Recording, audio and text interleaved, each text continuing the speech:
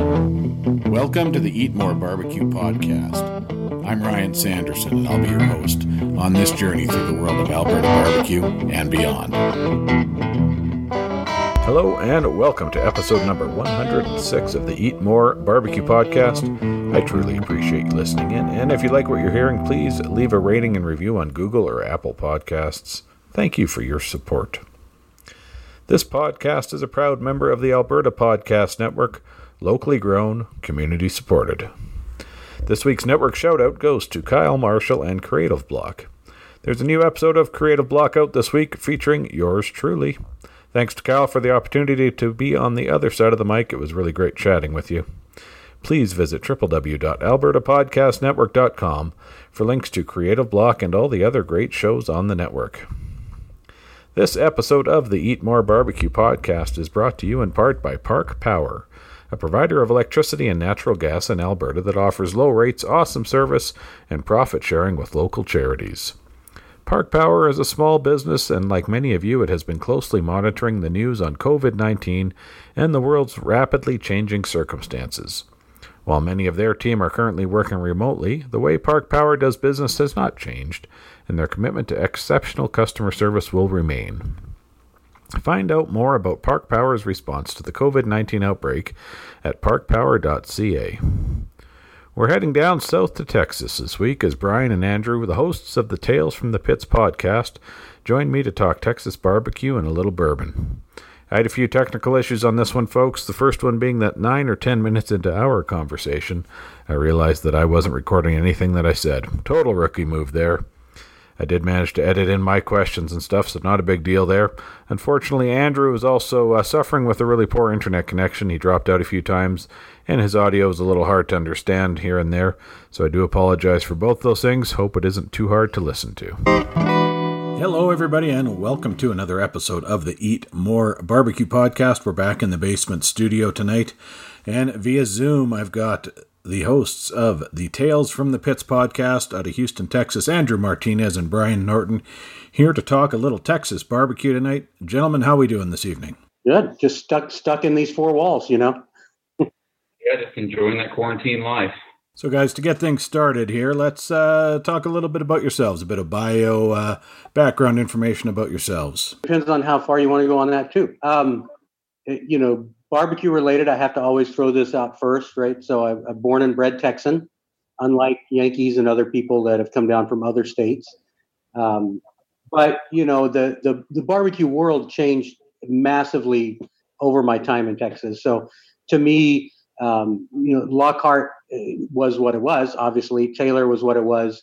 And we didn't go to Luling much. We drove through Luling, but Salt Lick was really it in Austin, around Austin for us. And those are special times. In County Line, we would go to the County Line as well. Most of the newer style has only popped up. We kind of call it before Franklin and after Franklin. And so, luckily for people like Andrew that are latecomers and showing up to Texas, even though he's 5. Yeah. But it's just changed so much for the better. And it's just gotten, just such a wealth of barbecue down here.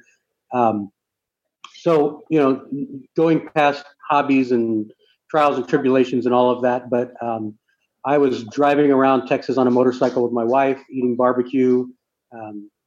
We started there was a little game with one of the motorcycle guys. You had to go eat and get receipts. And so we started doing that and was really enjoying it. And then met up with Andrew, who was, an idiot like me, just going out and eating barbecue. And that's kind of how we crossed paths. And then we said, look, if I'm going to these places, you're going to these places, we can save some gas money and go to these places together. And that's kind of how we got into eating barbecue together. And Andrew, where is home for you? Originally, Brooklyn, New York. Born and raised for the first 8 years of my life, and then in Texas for the last 30. So the math, that's how old I am. But yeah, barbecue for me growing up was honestly crappy steam table barbecue, which was what barbecue was in the 90s and even early 2000s in Texas. For the most part, unless you went to one of those cities that Brian alluded to, the Lockharts, the Taylors of the world, you were eating Oftentimes it was gas-fired barbecue that was sliced super thin, all the bark, all the fat was cut off, and it would be sitting in a steam table until you ordered it. And oftentimes, especially in the Houston area, it would be covered in a thick, sweet, gloopy sauce to cover up how hideous the meat or flavorless the meat tasted. And so I didn't have a whole lot of great barbecue memories growing up. It wasn't until 2011 and a trip to Franklin Barbecue that really opened my eyes to what barbecue could be and was so different than the barbecue I grew up eating. And then from there, down the rabbit hole it goes, and trying all the places that were on the 2008 Texas Monthly list at the time, which was the most current one, and going to Snow's, Lou Miller, Lockhart, all those places, and dragging my wife to all of them, even though she's not the biggest meat eater in the world by any stretch of the imagination.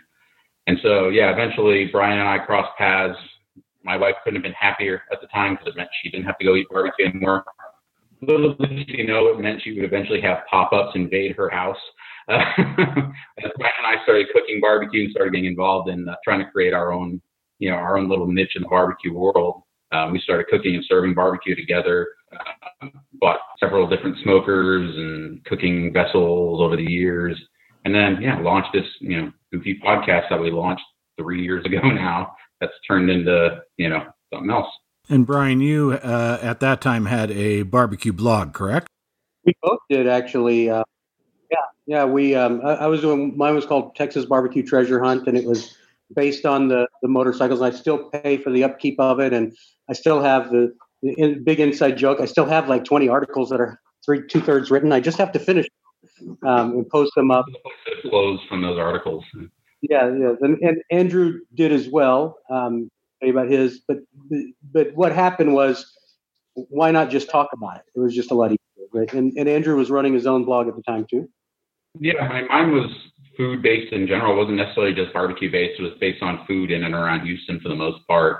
Because Houston is one. I mean, I have not been to every single city in the country, but I will say that Houston's food scene is as diverse and as exciting as any city that I've been to.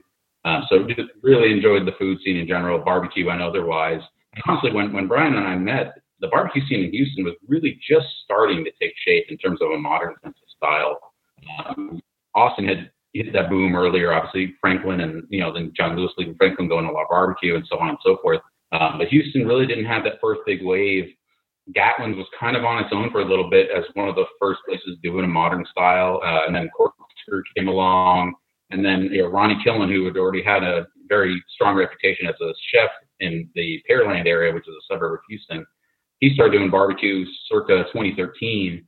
Yep. In general, it was just kind of this really magic time in Houston barbecue because, the old standards were there. Pizzatolas, Virgie's had made the 2008 list.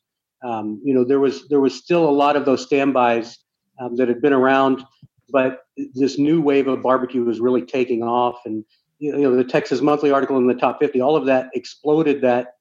So it was great because these places were popping up and there was new guys and they were trying new things. The whole idea of like the fusion barbecue and, Tex-Mex barbecue and Asian barbecue, all of those really hadn't started to gel. Sausage in Houston wasn't a thing. Almost everybody was just buying, pre-made sausage and reheating it. So it was a great time to be together. Our first meeting was actually at it was Fegis Barbecue. At the time, it was Fegis and West Chirena, and they did a get together. And I still remember the barbecue we had that day because it was so good. And that was when Patrick was before he was working at. I think it was before he was working at Killen's, or it might have been when he was working. And I know we lost Andrew for a second, so I'm trying to keep up the pace. But when he comes back, we'll talk about that. But it was again, there was pop-ups, and these people have gone on to do brick and mortars quite a bit. Andrew, when we met at the Fegis and West Chirena pop-up, was Patrick working for Killen, or was it before then? I think he was working for Killen by then. I want to say he was. Okay. Yeah, I think he was too, but it was just that time, and Houston's still growing and exploding, but kind of the spotlight over the last year has been the Dallas, well, not Dallas, Fort Worth area. Yeah, not really Dallas so much, but Fort Worth and south of Fort Worth is kind of where that magic's happening right now in Texas barbecue. So, and then it was the release in 2017, the spring of 2017, of the Texas Monthly Top 50 that kind of led or coincided with the starting up of the Tales from the Pits podcast, right? Yeah, the actual same week that the top 50 list came out, which is end of May 2017. I mean, obviously, it's something that Brian and I have been talking about for a while. And then we knew once the top 50 list came out that we were going to go to all 50, in a pretty short amount of time anyway. And so we're like, well, this is the time to launch it. We're going to be doing a lot of traveling, eating a lot of barbecue. And so, yeah, that was kind of the thing that sprung, the start of the podcast, which, I mean, at the time was literally just the two of us talking into one microphone that was plugged into a phone. Well, you've got to start somewhere, right? And you can tell quality. It's not gotten a lot better, but back then it was pretty simple and low key. And like I said, it was much easier to do that than to try to write articles and frame all of that around that experience. So at the time, when we first launched, I don't know if there was anybody doing Texas barbecue podcasts. I know that Barbecue Central was out, but everybody kind of started right around that same summer. It was really kind of that explosion. That list drives all of that fandom and that interest into barbecue, and especially like it. You had Franklin, then you had the 2013 that just really reinforced it wasn't just a flash in the pan. It was growing, and it was just like I said, the 2013. From there until 2015, 2016 was just such an amazing time. And it still is, but the places were so few that it was okay to drive 200-300 miles to go eat somewhere because there was nothing like that maybe in the whole city or in that region. Today in Texas, every single city has at least one really, really good, any city that's worth their salt has at least one great barbecue joint that I would definitely recommend. And that goes from El Paso all the way down to the Valley, not just the big cities. Yeah, for sure. Kind of some memorable moments of your travels with the podcast over the 3 years here? Oh, there's been a lot of memorable moments for different reasons. But we had the West Texas trip that we did for the Passport was so much fun. It was our first experience going to Evie Mae's, right, which just blew us away. I mean, at this point in our fatness eating careers, there's very few times where we're both just completely blown away by a meal. And we know the great places are the great places and we expect them to be great. And obviously Evie Mae's was number 9 on the list at the time. So we knew it would be good, but it was one of those moments where we both took a bite of food and we looked at each other like, is that really as good as I think it is? Yeah, it is. So that whole trip was fun. We spent 2 or 3 days, Brian, myself, and Leslie, Brian's wife, spent 3 days, I think, on the road, traveled all across Texas, ate at, 7 or 8 different places across those 3 days, and just had a blast doing it. And then obviously as the podcast has grown a little bit and, a couple of people have listened to it and we've gotten to, meet just a lot of people. And that's the whole reason that we started in the first place, was to meet some of the people that, that we had so much reverence for, that cooked this amazing barbecue, and find out like their motivations, what was behind them. And they all have different stories of how it started for them. I mean, some people were born into it. Some people came to it from a completely different career path. Some people left it and came back to it. It's just been fascinating for us to find out all these different avenues of people's lives and how it all ended up in this one very similar place. All these different backgrounds that, you've got people like Sam Jones and Wayne Miller and John Miller and Leanne that have been it's been in their family. Yeah. The Black family, all of those people that have been around for so long. But then you have people that were kind of just thrust into it. And, one of the more interesting ones is Patrick Fegis, where, his career and path wasn't barbecue until the military and the I don't really know if you'd call it an accident, but until the explosion, did so much damage that it allowed him an opportunity to get in, and he got under the right tutelage, and he did great quality. And so it's great and fascinating to listen to how they landed into this little world that barbecue is. Mm-hmm. Some of the pit builders as well, that they're making a living and they're very big in this environment of barbecue, but it's just almost happenstance that they came into that. Yeah. You know, Right. Well, Sonny Moberg, whose grandfather was involved with Smoky Denmark way back years ago. Smoky Denmark's known for years in Austin of being a very quality sausage provider. So he had an avenue of barbecue in his blood. His place in barbecue became something totally different. He had a welding and fabrication business for years and years, which eventually evolved into pit building. So stories like that are what keep it fun for me, at least. Is just finding those different stories. And obviously, if you do as many episodes as Ryan, I know you've done over 100 episodes now. We've done 100 and whatever. You do get some similar stories, but every once in a while, when you find that really unique story, you're like, oh, wow, I never knew that about this. And it could be someone that you thought you knew for a very long time, or at least on the periphery. And then you really sit down and talk to them, and you find out that there's even more to the story than you originally thought. So those things are super interesting. Obviously, the things that we've gotten to do in terms of we've gotten to cook with some really, really great cooks and masters, and that's been so much fun. I mean, those are the nerdy experiences for me, anyway. Is to get to even if that means cutting a vegetable for them, I don't care. Just the fact that I get to sit there and watch them at their craft and assist in any way. Even the corn, Andrew? The corn. Even the 10 million ears of corn that we cooked and shucked at Windy City Festival last year. That was a heck of a lot of fun too. I'll say I'll just bring up two experiences that off the top of my mind, experience-wise, right? So the first one was having a drink of Pappy Van Winkle with Russell Reagle and Aaron Franklin. That was pretty phenomenal at the I think it was at Brisket Camp, but we got to go to Brisket Camp, barbecue camp, and then my wife funded me to go to creative sausage making as well. So those were really cool times. Mm-hmm.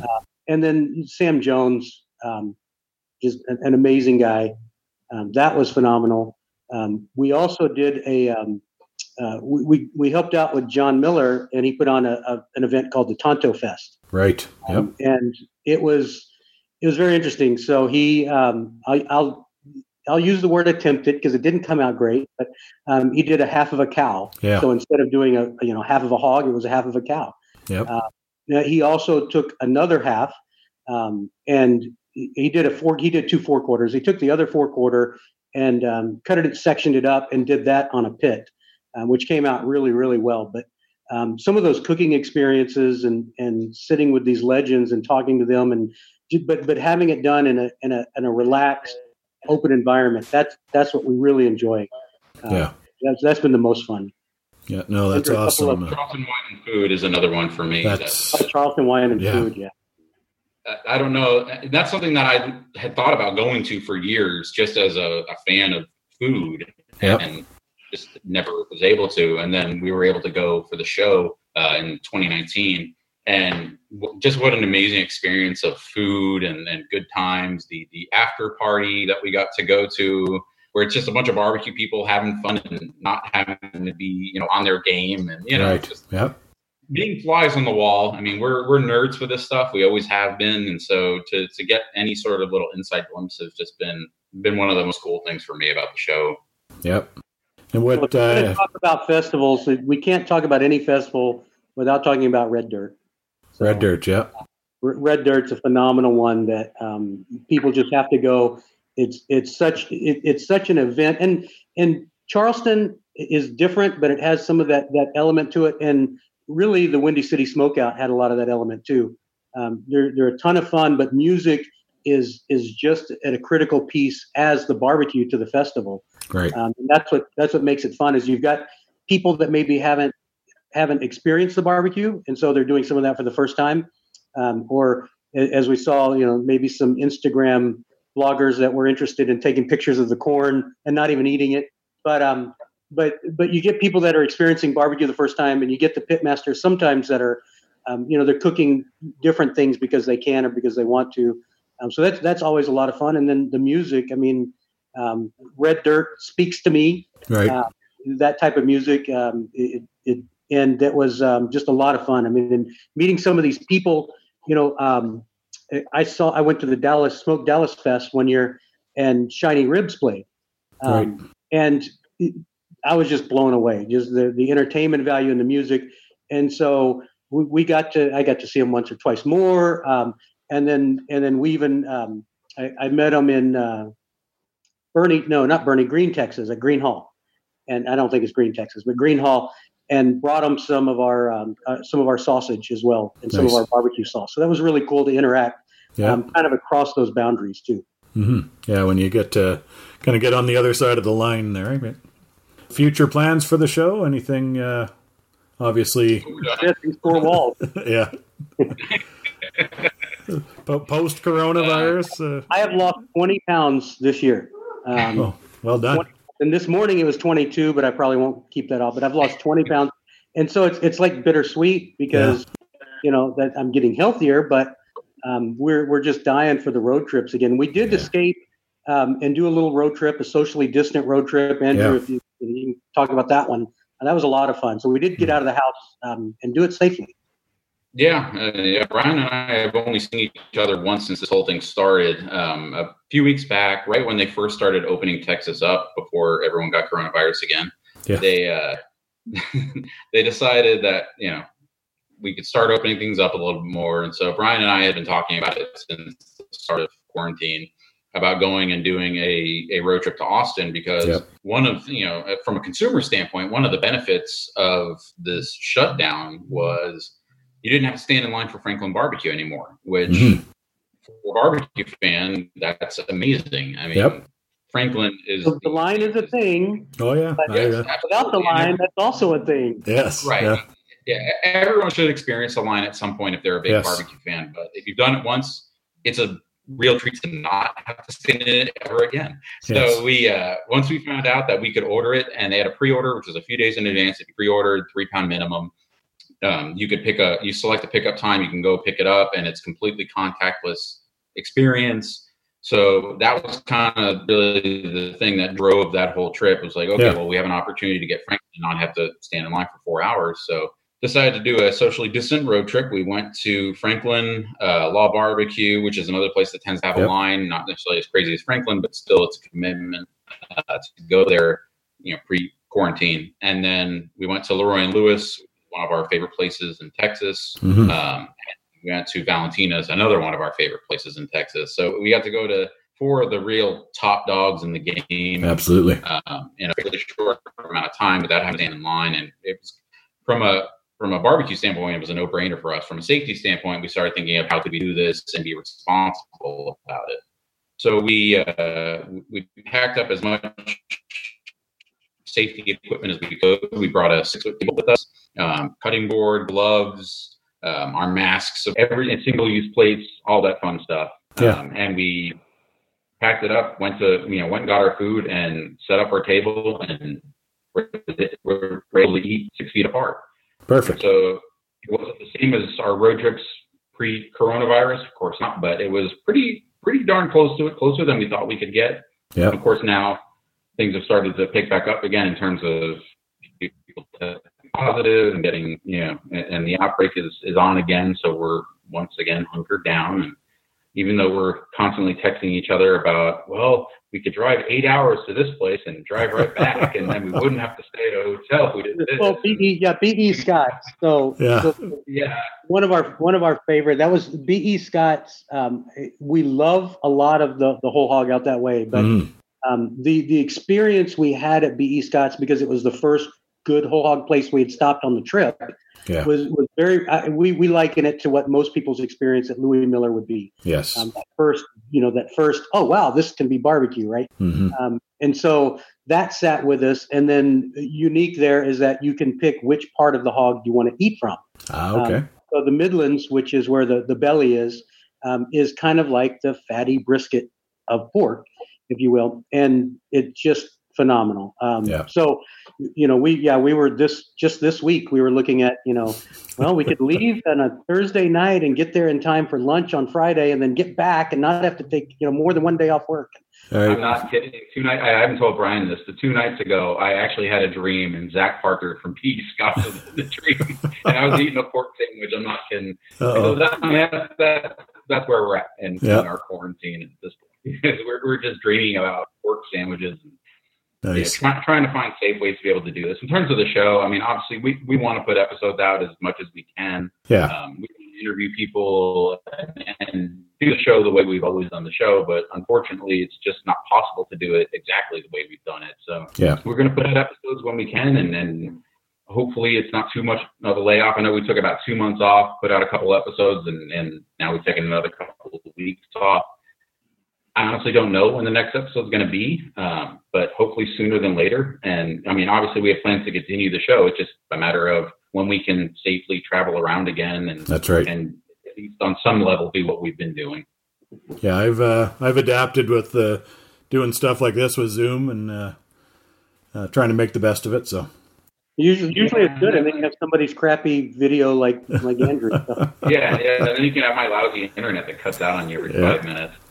He is moving, so one thing I'm kind of excited about it because he's moving to a part of Houston that's a little bit underserved, but it's starting to pick up. Okay.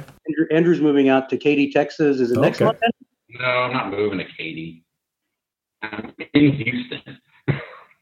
It's close enough. Not really. It's not where you're at now. I'm moving to Spring Branch. Not that anyone in Canada will know where that is. But I'm moving close to Feegis is opening. Feegis is opening up there, right? Yeah. I'm moving a few miles from Feegis. He will be the closest barbecue joint to me. And I drove from the new house to Truth the other day, 16 minutes door to door. So that's not so bad. Very excited about that. Yep. Actually, a work colleague from here last year moved to Houston for work. And they bought a place right in the Heights, so he's oh, nice. Yeah, he's got Truth, he's got Pinkertons right there. He's doing okay. Yeah, no, the Heights is a nice place to be. Barbecue and otherwise, the food there is amazing. But obviously, there's a plethora of quality barbecue joints that have opened in and around the Heights area over the last few years. Yep. Truth being one of those, of course. Absolutely. I went to Truth last week. Actually, had a to-go meal from Truth last week. I was able to get to the Brenham one a couple trips back, but haven't been to the new the Houston location yet. So. Same great food, much bigger building. Perfect. Yeah, you kind of touched on it, the pop-ups. Talk about that a little bit. Ryan, you want to start with that one? So there's a little bit of a history to that. Was we got into this and we were like, let's do some competition barbecue. Right. Let's go see what this is all about.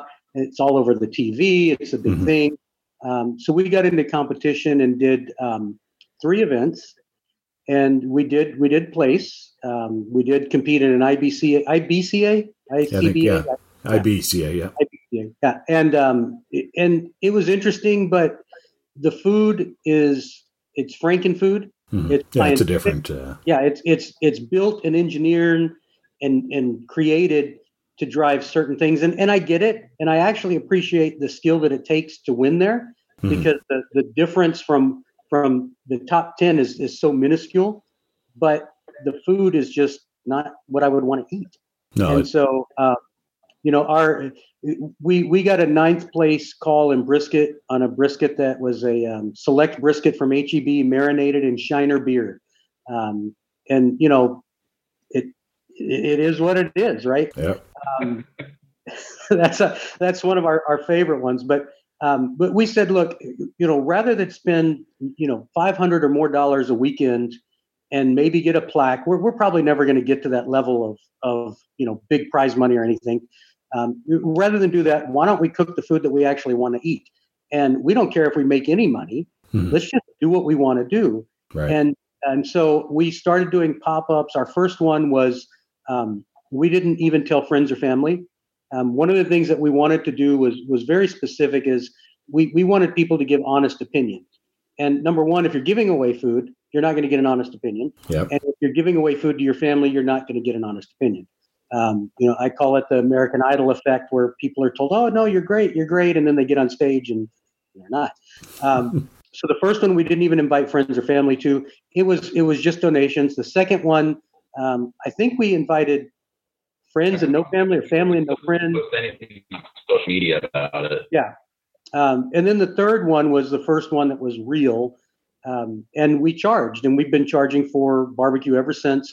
And to us, it's a big deal is people that don't know you, that pay for your food, they're going to be much more honest than than Instagram friends or friends of any kind. Yep. So we really enjoyed doing it the way we did it. And we learned a lot. I mean, each pop-up we learned a ton, and we still learn something new every time we do it. The first pop-up, we to this day, we still laugh hysterically about it. I found the menu a few months ago, and we put every idea we had on the menu, good and bad, and there was a lot of bad ideas. Yeah. And we had all sorts of stuff going on. We didn't know what we were doing. I mean, over time, we've learned to pare down the menus a little bit, find out what we're good at, and more importantly, find out what the people in our area that we're serving want to eat. And we think, I honestly think there are restaurants that don't do that enough. And don't see the. From a pop-up perspective, the other thing that we learned, and if we can share anything on doing pop-ups too, is design your menu for the speed of service of a pop-up and the environment of a pop-up. There's people that we know that want to do these, very creative, very difficult dishes to create and churn out over a few hour period of a pop-up. And that's great and wonderful and fun, but you're kind of doing your customers a disservice if they're having to wait because, you're trying to grill things separately, individually. Yeah.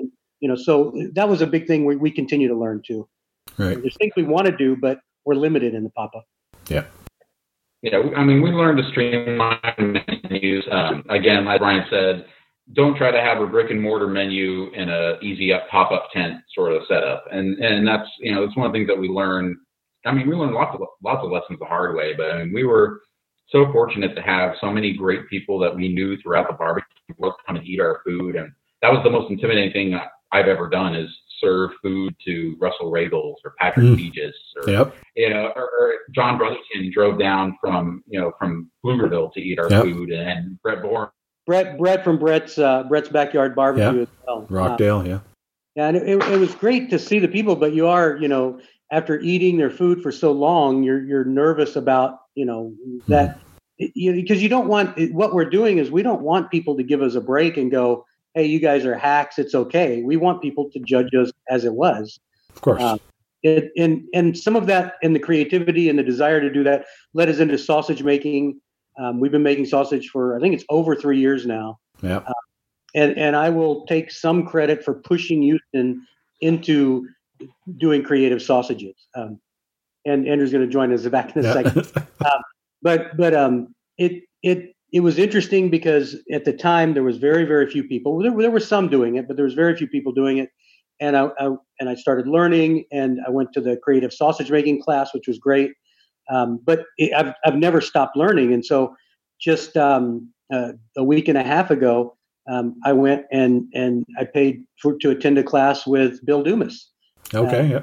And so to continue to learn, a friend of mine, Cody Avery, was having the class, and he's like, it was going to the class. He's like, hey, do you want to come join me? And I'm like, yeah, we'll get a little bit of a discount for two, but it's that constant desire to learn as well. It's not just to, we're trying to learn, we're trying to understand the business better, the dollars, the economics. The sausage is interesting because you're using some of your leftover ingredients. Right. You're from your brisket if you're doing a lot of trimmings, but just like everything, you've got to make sausage that is cost effective and meet your audience. So Andrew pulls my chain a little bit, keeps me in line. He won't let me serve the tater tot casserole sausage, but we do create some creative stuff. We're really proud of what we do as pop-ups. We really enjoy it. We think that we are genuine in what we do and how we do it. We're not doing it for the Instagram. We're not doing it for credit or for points. We're doing it because, number one, we enjoy it and we want to learn. Yeah. But I will say, and this is important, we have always turned a profit at our pop-ups. Nice. We've never lost money in a pop-up because we're doing it as a business. Yeah. We're taking it serious. Now, is there thought from the two of you of taking that further with the pop-ups? So sure, but we both have real jobs that pay real money. They actually pay us in checks, not in credit. Yeah. And more importantly, they have insurance. Yes. I feel for many people in the barbecue industry, you can make a profit in the barbecue world. plenty of people that are doing good profit in the barbecue world, although now it's a little harder right now. We understand. Yep. But it's the cost of insurance that's just mind-blowing. And I'm getting older. I'm over 50 now. And insurance is becoming more important to me than the enjoyment of barbecue. Right. I still I'd love to cook more than what we're doing this year, but because of the reason. But every time we do it, it's funny because it's like this, we prepare so hard, we work so hard, and we get all excited about it. And then the day of it, we're like, we're never going to do this again. This is way too much work. Why are we doing this? Yeah, too much stress, too much work. And then like 48 hours later, we're like, okay, here's what we're going to do next time. When's the next one? Right?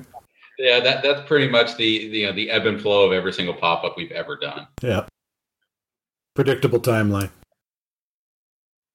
We touched on it a little, the Houston area barbecue scene. It's been, I guess, just a little over 2 years since I've been able to get down there now. What's happening? I think at least in that period, Truth has opened up Houston. We talked about that. Blood Brothers. What else is going on down there? Was Pinkerton open when you were down here? Yeah, I did, because we tried to meet up at Pinkerton's. It was my last night, but then you guys got what's that? Never had a beef rib there. No? Okay. That's okay. Brian's ongoing joke. Brian never remembers anything. Okay. The Houston scene. The Houston scene has blown up, and it continues to grow. What we're seeing now, and it's kind of funny because it's a pretty decent segue from what we were talking about, is back when Brian and I started doing pop-ups, there were some people doing pop-ups, but not a ton. And you started to see a lot of pop-up people the last couple of years really start to get a strong footing in Houston. And the Tex-Mex barbecue fusion thing that's been going on the last few years, obviously Valentina's was a big part of that. 2M has, Tex-Mex and Mexican elements in their cooking. But JQ's Tex-Mex, Eddie O's have really started to push that scene in Houston, doing some creative stuff with smoked meats, incorporated with their Tex-Mex heritage, things like that. Koi Barbecue has kind of taken where Blood Brothers. Yeah, Blood Brothers, obviously, Koi. This episode of the Eat More Barbecue podcast is brought to you by World on Fire, a new podcast from CBC Edmonton. World on Fire is a new 5-part series that takes you to the front lines of out-of-control wildfires in Canada, Australia, and California. Here's a preview. Some people say the end is near. Some say that it's already here. Holy! Look at that! Oh no! Hang on, honey, we're gonna be okay. When your backyard is burning, is anywhere safe? I'm Adrienne Lamb, and I'm hosting a new podcast called World on Fire. Along with wildfire expert Mike Flanagan, we're taking you to the front lines of fires burning out of control in North America, Australia, even the Arctic. We'll meet the reporters who are covering these devastating stories and hear from the people who, despite terrible loss, rebuild again and again. This goes on, and when I grow up, maybe that this is going to be even worse, and I might actually be in a situation where there's a wildfire around me. We'll tell you what the future holds and take you inside the latest tools and technology, providing hope. That's World on Fire, a 5-part original podcast from CBC Edmonton. Available on CBC Listen or wherever you get your podcasts.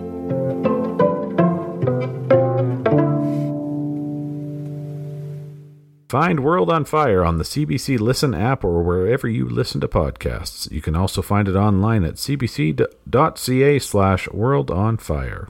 Yeah, any business that got started with this COVID stuff is a real challenge. Eh? Yeah, it's I don't know how far we want to go into that, but it's really brutal. Everywhere. Yeah. From a just from a delivery standpoint, from a cost standpoint, from a production, if you're using these online tools, you're paying extra for the software. You're paying extra for the bags and things like that. If you're packaging everything in the individual condiment cups, there's a little cost there.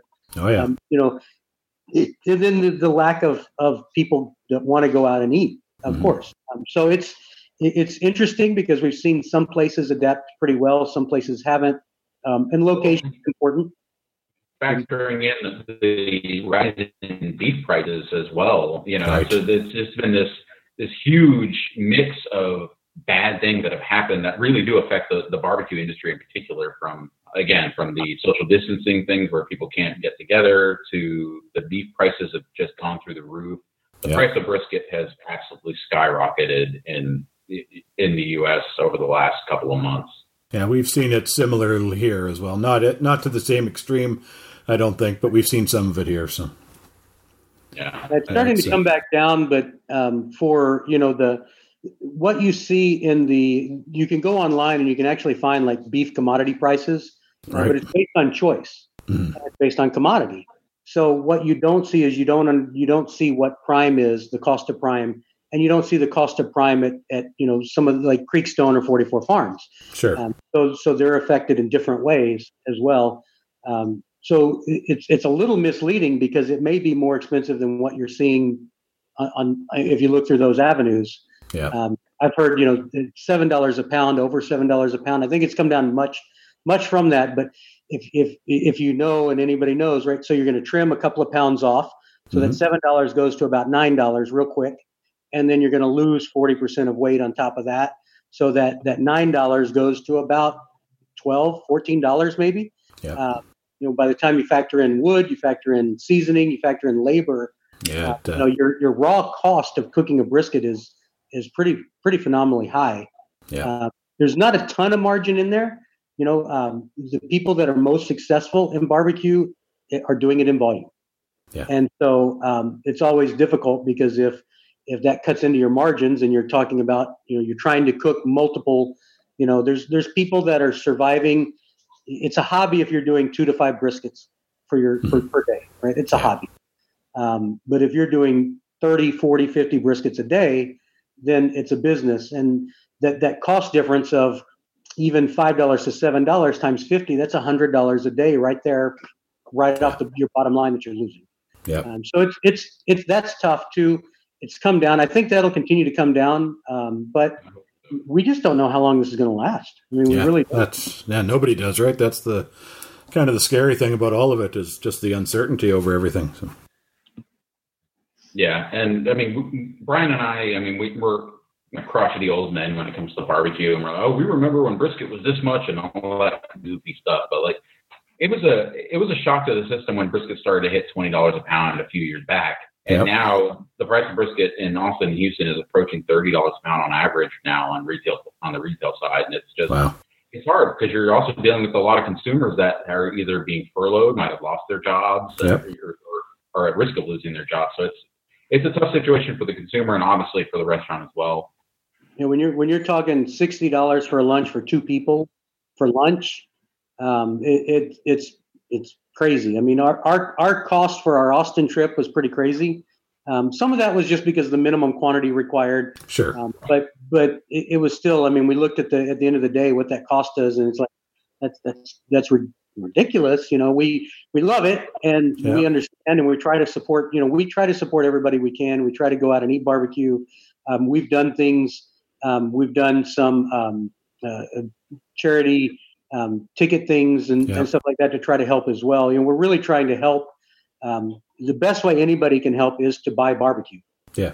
Buy their food, buy merchandise or things like that. Just anything that you can to support these joints. It's obviously, it's a big help to them. So, I mean, you do what you can. Obviously, everyone's in a different financial situation, but we're trying to do what we can do on our end, and hopefully we can all get through this together, because it's a world problem at this point. Yep, it is, absolutely. That's certainly, I guess the one thing that differentiates this from a lot of other stuff that's going on is the fact that it's everybody, right? That's right. Yeah, the virus does not discriminate. Nope. Before we get talking a little bourbon, a couple of hidden gems you've come across in your barbecue travels. Oh, Brian, I'll let you go first. Hidden gems. Well, then the first one I'm going to talk about is an easy one. That's Butters. Okay. Maybe not too hidden, because it has been featured by Daniel Vaughn in Texas Monthly. But the term used to describe it was Franklin-esque for the brisket. And That's the most apt term we could find when we ate there. I mean, it reminded us very much of Franklin brisket, and so much so that we were doing a trip. We came back the next day unannounced. So our MO is that we don't tell people we're coming, or if we do, we sneak in ahead of time, Right. or we send our wives in. It hasn't always worked. Andrew's been busted just by his voice one time. I went to Bodacious once, and they knew me, and so I sent Andrew in and sat out in the parking lot. Right. Because we want the genuine experience, right? Yep. There's a lot of talk about a brisket. Well, you can't just go get another brisket. You can't cook another brisket, but you can go get another brisket. And Sure. we have seen it happen. And Yep. some of the most famous places, and we're not going to name names, but we know the people now, and they recognized us without us saying anything. They went and got a different brisket. Yeah. And that's okay, because they're trying. We also understand that. Yeah. Because if you see an Instagram person or a blogger and you know your food's going to be in a picture, you're going to try to get the best food you can. Yeah. But what we want to do when we do any recommendations is we want to make sure that we're not providing an example that somebody else may not experience. Right? We want to, whatever we do, we want to be very confident that anybody could walk in there and get that same experience, right? And so we went back to Butters the second day unannounced because we didn't believe it was that good. Right. Like, we thought that was because we had announced ourselves ahead of time and we had set up the interview, because where he's located, it wasn't something easy to do. So we were like, well, let's go back and see if it's really that good. Yeah. And it was. And that was one that was that's the most recent one that's really stuck out. And they're out towards San Antonio a little bit that way. Is that where they are? A little south. Yeah, it's for anyone that might be looking to go there, it's in a little town called Mathis, Texas. It is the closest city that anyone has heard of to Mathis is probably Corpus Christi. Okay, down there. Okay, yep. So it's, if you were going south from San Antonio or south from Houston, right. We lost. Yeah, he's still in there, hanging in there anyway. Hang in there, Andrew, hang in there. I will die on us. You're going down that way too. Teddy's Barbecue is also a great option as well. Yep. A bit farther down in the valley. We were trying to get back to the valley as soon as possible. Yeah. Andrew, you've cut out really bad. So my favorite part is when your screen just freezes. Anyway, I can hear you though. Oh, now he dropped. Now he's gone. Yep. Yeah. That was one. What about? I wonder what, like, a really different one that really surprised us. There's been a lot that we've been to that exceeded our expectations. One of the problems is we have expectations, right? Of course. And this is the biggest problem with Franklin for anybody, is that if you expect Franklin to be the best barbecue you ever had, and it is, that means it only met your expectations, right? Yep. And if you find some hole in the wall place and it's 2/3 as good as Franklin, that might actually exceed your expectations. So expectations are big. Andrew, I also mentioned Teddy's if you're going down that way. Absolutely. What about you for off the wall unknown places? Off the wall unknown. Well, the one that Brian and I'll tell the story because it's a good story. We can't take full credit for this. Daniel Vaughn went there before we did. He found it before we did. But we went there. We've gone there many times. You know exactly what I'm talking about. I think I do too, but we'll see. You probably do. It's this place called, if you've ever listened to our show, you probably know we love pork steak, which is a bone-in, about 1.5 to 2 inch thick cut off the shoulder of a pig, obviously. That is best cooked over direct heat. And when done well, is absolutely delicious. It's one of the things that Snow's is known for, of course. Yep. But there's this little place in this little town called Hallettsville, Texas, which is between Houston and Austin, between Houston and San Antonio along just south of I-10. It's a place called Kalachny Barbecue. Right. Okay. There are a lot of Czech German names in that part of Texas, and Kalachny is definitely along those lines. But every time we've gone, it's owned and operated by a husband and wife that are up there in age. They're senior citizen status. And they're only open on the weekends, Saturdays and Sundays from 11 until they sell out. And they mostly service that town. So they can run out of things before they even open, because people will call them throughout the week and say, oh, I need, 4 chickens and 6 pork steaks or whatever. So Brian and I have gone many times, and the gentleman, the husband and wife team that owns it, is a very to himself man of few words. Doesn't care. Classic old school barbecue kind of attitude. Yeah. Super old school. There's no frills to this place whatsoever. There are literally signs on the door that say, do not come in until 11 o'clock. Even if they're open, do not come in. Yeah. So Brian and I have gone many times. And we try to come in. Yeah. Yes. We try to be, obviously as friendly and cordial as we can. And so one of the more recent times we went in there, we go to the back, and this is one of the things I love about the place, other than the pork steak, obviously, which is phenomenal, is it's very old school. It's in an old remodeled house where there's a front little store area, cash register, and then you walk a little further back, and that's where the direct heat is. Okay. And there's a tree behind that I'm pretty sure is where he gets all his wood from. And so everything is cooked on direct heat. Everything, the sausage, the chicken, the brisket, which... Do not order the brisket. Do not. Yeah, we do not recommend ordering the brisket at this place. Direct heat brisket. That's okay. Yeah. I'm not sure. It probably can be done well. We just have never had really well done direct heat brisket. But we go there, and he's in the back. He gets all the meat off the pit and cuts it for you. And so you go in, and it's kind of like the country barbecue version of the Soup Nazi. If you're familiar with the Seinfeld episode, you go in. You wait your turn. He doesn't say 2 words to you. Finally, when it is your turn, you'll just hear next. So we hear next, and we know it's our turn. So I think all we got that day was like 1 pork steak and a half a chicken.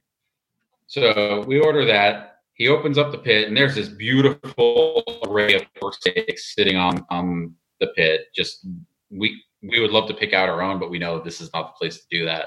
Yeah. So he looks at the pork steaks, and he's counting them with his fork that he pulls all the meat out with. And he looks at a piece of paper in his hand, and he counts them again. Doesn't say a word to us. Then he goes back into the storefront area. He leaves. He doesn't say a word, and he leaves the pit room and just walks out. And we're like, did he just quit? Was this it? Like, we don't know. Brian and I are looking at each other like, are we actually getting food? What is happening here? So he comes back in. He counts them again, flips them over with his fork, because I guess that would help him count it. I don't know. But I'm sure what he was doing was counting to see if he had one to give us from all of his pre-orders. Right. So we finally get our pork steak, and we're on our merry way. And he says nothing. He doesn't explain it or anything. No words. He just gives us the pork steak, and we leave. Like, right. We don't even ask him to slice it, because we like to. And this is a tip for anybody. We highly recommend any place you go, if you can prepare enough, have your pork steak served to you whole. Just order a whole pork steak, especially if you have enough people, obviously, to be able to order that much meat. Mm-hmm. Order a whole pork steak and cut it yourself, because obviously it tends to dry out fast. And if you can cut it yourself, it's going to be the best eating experience. Well, at Kalakni, there is no eating experience. They have no tables because they don't want you there. They just want to serve their food and go home.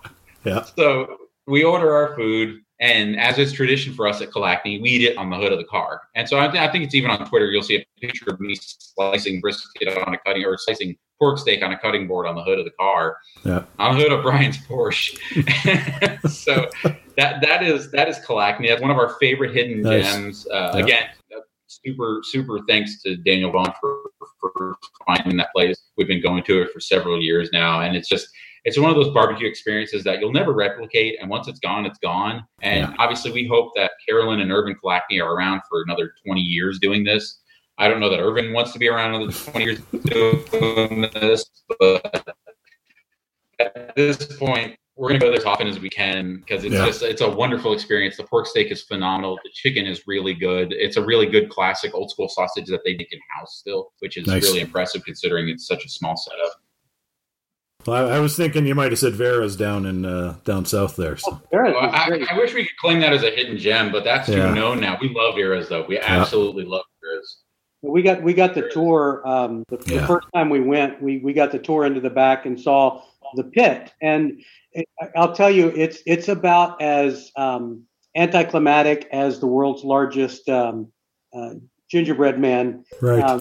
But because it's a tiny little hole. But it is cool because they cook the food in the ground, literally. Yep. And Mondo is an incredibly nice guy, really cool. Not very vocal. He's not the experienced media savvy person, and that's what we love about it. And the price is crazy cheap. But yeah, it's not really hidden. Yeah. Maybe if you're not from Texas, true. But one thing we would recommend is same as Kalagny. Don't order the brisket there. Get the barbacoa. I mean, that's true with most of the places. When you see the list, one advice we'll give you. Daniel Vaughn does a really good job about this, but you have to watch for it, which is if he doesn't mention a particular item, don't order it. That's right. Yeah. So, there's many places like that where, they do 2 out of 3 things great, or 3 out of 4 things, or 4 out of 5. And it's not that I can't stand the brisket at Vera's. It's just not what they're famous for. So we knew people that went to Vera's and ordered like the Texas Trinity and weren't impressed. And it's like, well, you didn't even get the barbacoa, which is why you go there, Yeah, you missed the whole point. Yeah. The Texas barbecue scene has really grown and kept its traditions, which is one of the things that we like about it. I mean, obviously we love the big city barbecue. We live in Houston, around the Houston area. We love that scene. We love Austin. But getting out to South Texas is a real treat. Like again, we talked about Butters, Vera's.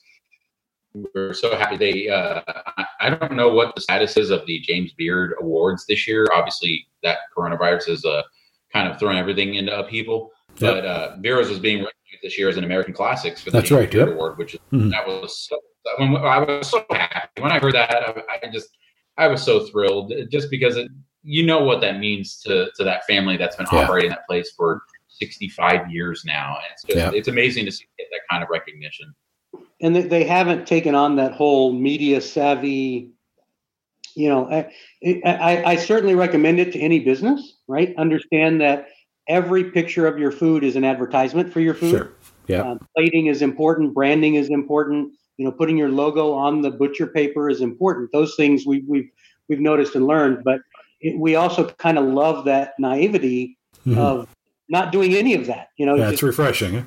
Yeah. Yeah, it really is. Yeah, I was able to, when I went to Snow's a few years back, take advantage of Daniel Vaughn's recommendations because he was just ahead of me in line.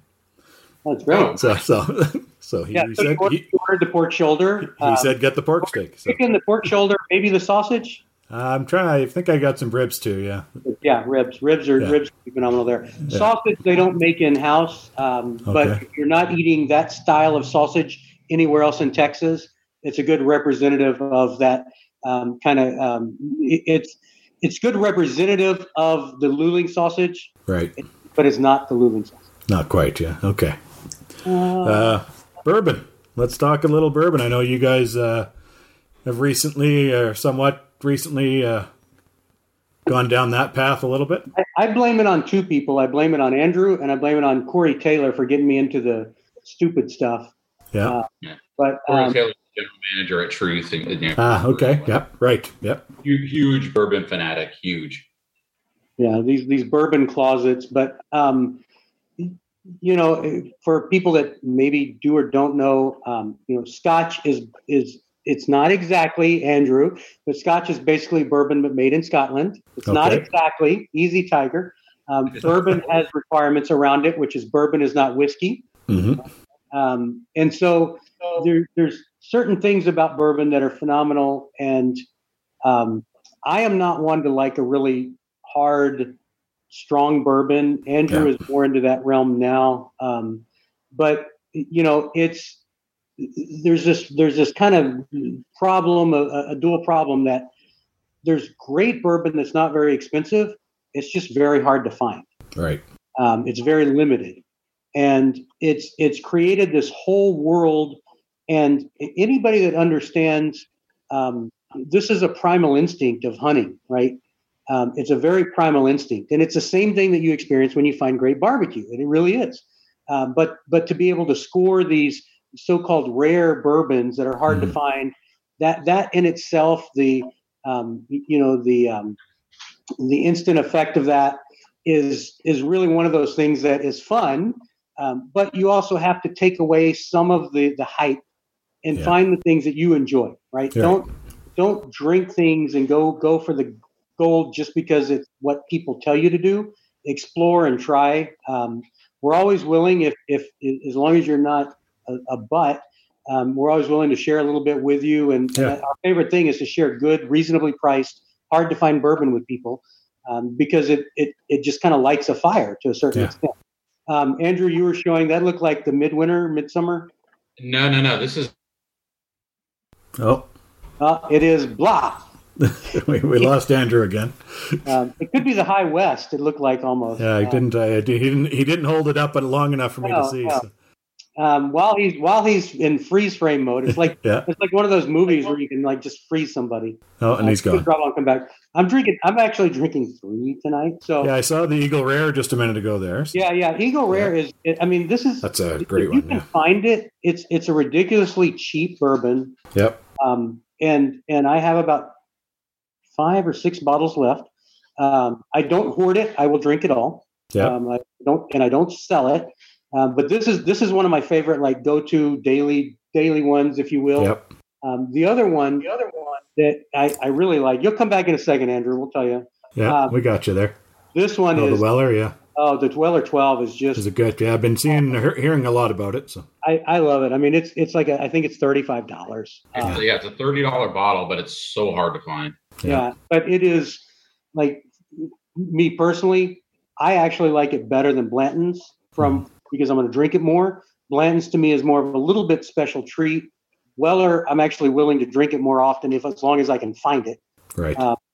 And then, like I mentioned before, this particular bottle is a Weller's straight from the barrel that we imported. But I'm sorry, Blanton. Blanton's, yeah. That's what happens when you drink 3 different. No, but this is a Blanton straight from the barrel and regular Blantons I love as well. Andrew also scored as the Blanton's Gold, which they're releasing in the U.S. this summer. Okay. Blanton's to me is the best sort of reasonably priced. It's $60. It's the best reasonably priced whiskey bourbon that you can go get your hands on, and it's becoming more and more available. Right. We're seeing lots of people. It is. It is. I found it in 2 different stores last week. Blanton's is becoming more available. It's still not going to be just sitting on every store shelf, and obviously it varies state to state, and I'm sure country to country. Mm-hmm. But yeah, I mean, High West, you were showing, Andrew? You were showing the High West, dropped out. Oh, yeah, this one.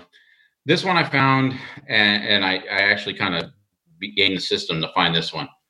What is it? Let me know if you. It's a company called, it's a bourbon distiller called Doc Swinson's. What they do is they're based out of Washington State.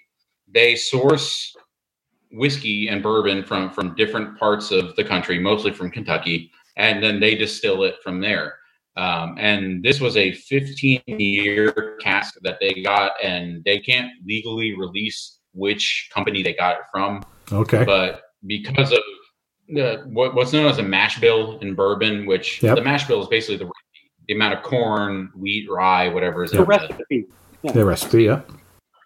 Because of the mash bill on this one, you can pretty much tell whose it is, and pretty much everyone is certain that it's Heaven Hill, which is a pretty big time distiller. Elijah Craig is a Heaven Hill product. Yep. McKenna 10-year, which is a very popular bourbon, is a Heaven Hill product. And Doc Swinson's sourced this allegedly Heaven Hill, though they can't say. 15-year, it's a 118 proof, and there was only 2,600 bottles of it made. And it was only sold in 3 states. It was sold in Washington, California, and Texas. So you couldn't even get this in Kentucky.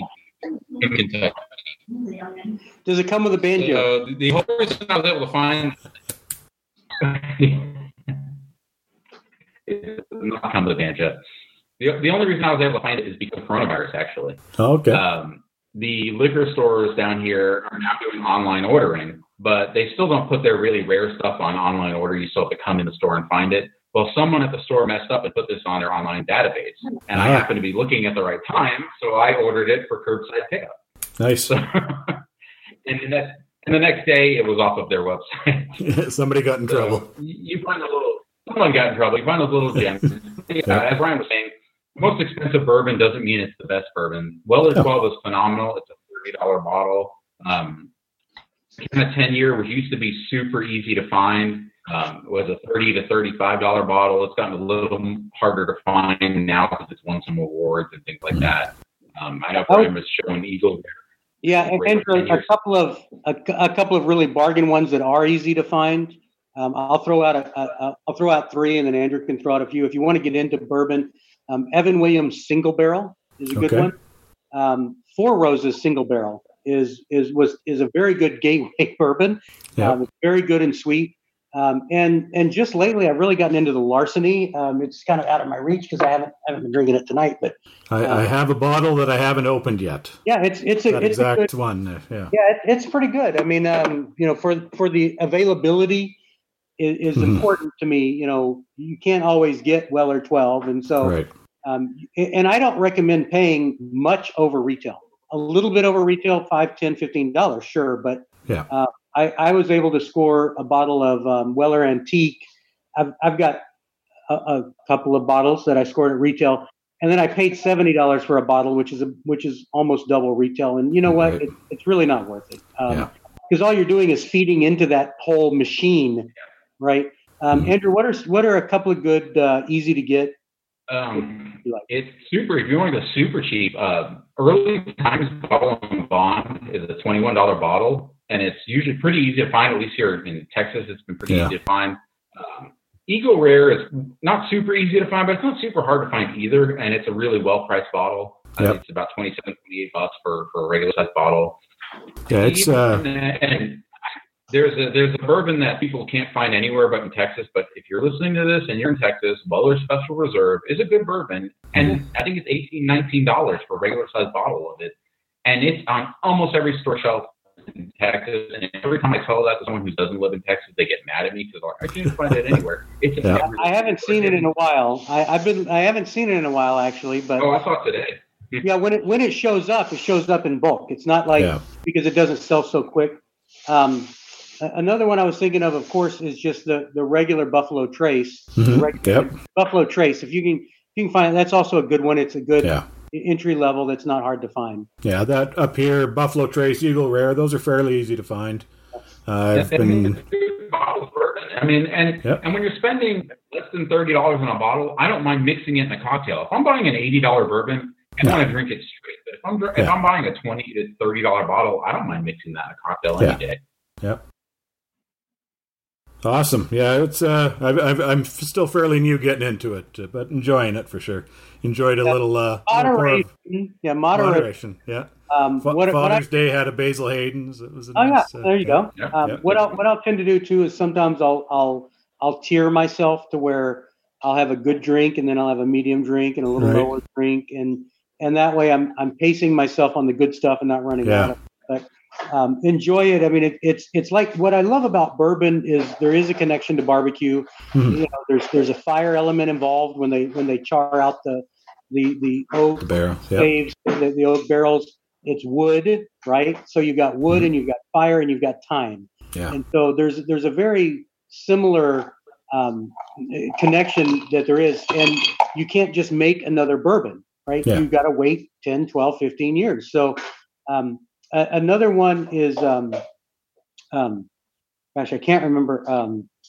I want to go buy it. Actually, it is not Early Earns. I'll have to Google this real quick. Yeah. But it's the gentleman that actually created Jack Daniels. Okay. And Near, I think is his name. And it's just coming out over the last few years. So he's got a little bit to go. I think the company has a little bit to go before they're really Uncle Near, I think is what it is. Let me find it. Yeah, I've got to work. Uncle Nearest Bourbon, if you can find it. It's the next one that I'm going to go buy. Probably it's a little more. It's more expensive than Jack Daniels, but there's a legend behind this, in that that this gentleman is the one that actually taught Jack Daniels how to distill and created the recipe. Okay. Nice. Yeah, I've got to work myself up to the higher proof bourbons. I'm not a higher proof guy. So Andrew's in his Yeah. frozen mode again. Yeah. I am not a higher proof Nope. guy like this one from Blanton's. I put on ice and Yeah. I let the ice go a little bit, Yeah. and it mellows it out enough for me. Andrew's a little bit more of the see there, he's already shaking his head. He's more of the cask proof. Yeah. Yeah, I got an old Ezra barrel strength. Oh yeah, the Ezra 7. I think it is. Yeah, and it was a little much for me. And then I looked at it. Okay, that explains why. So I'll have to build up to that a little. Yeah, some are smoother than others. I mean, there are some Yeah. I add ice to, but yeah, it just depends on what it is, and aging obviously helps that process. I mean, 110 proof, 12 years not going to taste the same as 110 Yeah. proof 4 years. Yeah. So, of course, it's personal preference. And same thing with barbecue. Brian and I don't always Yeah. agree on barbecue. We tend to agree more than we do on bourbon. One of the things that's a good point, Andrew. Yeah. You should not agree on everything. No, If you absolutely. agree on Everyone everything, you shouldn't. I don't know what the word is. I'm not married, but you need to have divergent opinions, because Yes. everything is subjective to everybody. And and this is true for anybody you watch, read, or listen to about barbecue and about bourbon, as we're talking about bourbon. But find what you like and what you enjoy. And one of the things that we like to poke a stick at is lean brisket. So kind of trickle a little bit back. Lean brisket sucks. So we realize that a good piece of lean brisket is much harder to cook than a good piece of fatty brisket, moist brisket. Sure. Yeah. Point side versus the flat side. We understand that totally. At the same time, I'm not going to get caught eating lean brisket if moist brisket is available. Sure. Is that a hashtag? Lean brisket sucks? Or?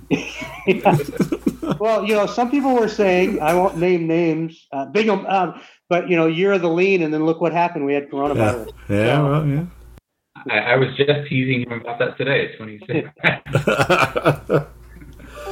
Well, guys, what's that, Andrew? Brian Bingham today declared 2021 the year of pork ribs. I said, well, better than this year. Better than yeah. Well, guys, thank you so much. I appreciate your time. Real quick, where can folks find you online, the podcast? Well, right here in the room right now. In your room, yeah. Yeah. No, from podcast, the easiest way is just to kind of Google us under Tales from the Pits with an S, because we are not Tales from the Pit. There's 3 or 4 different groups that are Tales from the Pit. Tales from the Pits, but we do have social media, and Andrew, because I've had like 4 drinks, 5 drinks. Instagram, we're at Tales from the Pits. Yep. Twitter, we're at BBQ Podcast. You can find us on pretty much any podcast listening app, Apple Podcast, Stitcher, Google Play, Podbean, all that fun stuff. So you can find us pretty much anywhere. We're pretty easy to find. And we really appreciate you taking the time and having us on today. Hopefully we can get back to whatever normal is going to be in the coming weeks and months. And we missed that the primacy of pulling brisket apart with our hands and shoving it in our mouths and all that good stuff. And Indeed. Hopefully we can all get back to this soon. Hopefully, Ryan, you can get back to Texas soon. Yes, for sure. We'd love to share some beer and some brisket with you. Yep, or bourbon. Yeah. So the last question I ask everybody, guys, it's dinner time. You got the smoker fired up. What's your go-to? So my thing lately is pork steaks. Pork steak, yeah. It's so easy. I bought a saw. Nice. It looks like a it's just a hand saw. Yeah. You can buy them off of Amazon. Just be super careful, because you can totally be called stabby. But I love hand cutting those pork steaks, throwing them on there from an ease of cook, quality of what I like. I love it, and it's so damn cheap. I mean, you can find pork butts on sale sometimes as cheap as 99 cents a pound. Yeah. $1.27, as long as you're willing to cut them. If you some of your stores actually have a butcher. Yep. It's kind of fading out of popularity these days, but HEB locally has some of those. And I would have them cut the steaks for me. Don't buy the pre-cut steaks at the store, because they're always way too thin. Okay. For pork steak, you need an inch and a half, even 2 inches. The secret in a great quality pork steak is the thickness, because the heat on the outside, it's just like a great quality steak, right? Yep. Think about a great quality ribeye. You don't want a thin ribeye. You want a thick ribeye. It's the same thing with a pork steak. Andrew? As for me, I'll be honest, I've been cooking every day pretty much for the last 3 months. I'm tired of cooking. I am super tired of cooking. So what I would recommend, if it's eating time and you're running some barbecue, go support a local joint. Get bulk to-go meats. That's what a lot of barbecue joints are doing these days. You can get bulk to-go stuff. And the great thing about that is you can portion it out however you want. If you've got a big family, a smaller family, and you can eat on that big piece of meat or several big pieces of meat for meals for weeks and weeks. Absolutely. Brian and I have gotten pretty creative with our leftover barbecue in terms of what we can turn it into, whether that's in a chili and enchiladas. There's so many different preparations. Even today, I had a kind of a bastardized version of a Cuban sandwich today. It was on a Martin's potato roll with pulled pork. It had some truth pickles and onions on it. Nice. And some cheese from HEB, and that was it. That was my meal that was my dinner for this week. So it's a great way to support your local barbecue joints if you can get bulk meats. Yeah. A lot of times they'll be cheaper than buying it by the pound because a lot of times it's a chilled meat that they're trying to get some sort of profit out of. So if you're able to find a good deal on that, now's the time to do it. You can stretch that meal out and you can support a local barbecue joint at the same time. For sure. Awesome, guys. Well, thanks so much again. Really appreciate it. I didn't mention it at the beginning, but when you guys started your podcast a little over 3 years ago, listening to that was certainly one of the inspirations for me to get into this, into the game. So great to finally hook up and chat with you guys. It's been years since I've been up to Canada, and we've been trying to get up to Adamson and the Toronto area. Yeah, we don't talk. That's the other side of the country. My wife and I are going on a vacation in August. And we were definitely looking at Canada. One of the things we were afraid of is that we may not be able to be let in. Because of the virus differences. So we're winding up going to Alaska where there is not. Okay. But definitely, we'd love to come up there sometime. Absolutely. Get down to Houston. If you want to meet somewhere in the middle, probably not Kansas City. Beat Scott and just have a pork sandwich. That's what I'm saying. We're okay with from Tennessee to Carolinas. We'll make that drive. Awesome, guys. Thanks so much. I really appreciate it. Enjoy the rest of your evenings, and we'll talk to you guys soon. Take care. That's a wrap, everyone. Thank you for your time. I really appreciate you tuning in. Please be sure to subscribe to the show, and I'd love it if you'd leave a rating and review. They sure help increase the show's visibility. Thanks to Brian and Andrew for joining me on the podcast this week. It was great chatting with you both, and I can't wait to get back down to Houston so we can share some barbecue. Be sure to check them out on Tales from the Pits wherever you listen to podcasts. You can find me on Twitter at EatMoreBarbecue and on Facebook and Instagram at eat_more_barbecue. If you have any questions or guest suggestions, my email is eatmorebarbecue@gmail.com. Thanks to Alan Horban for the great music on this and every episode of the Eat More Barbecue podcast. Till next time, folks, keep on smoking. This podcast is a proud member of the Alberta Podcast Network, locally grown, community supported.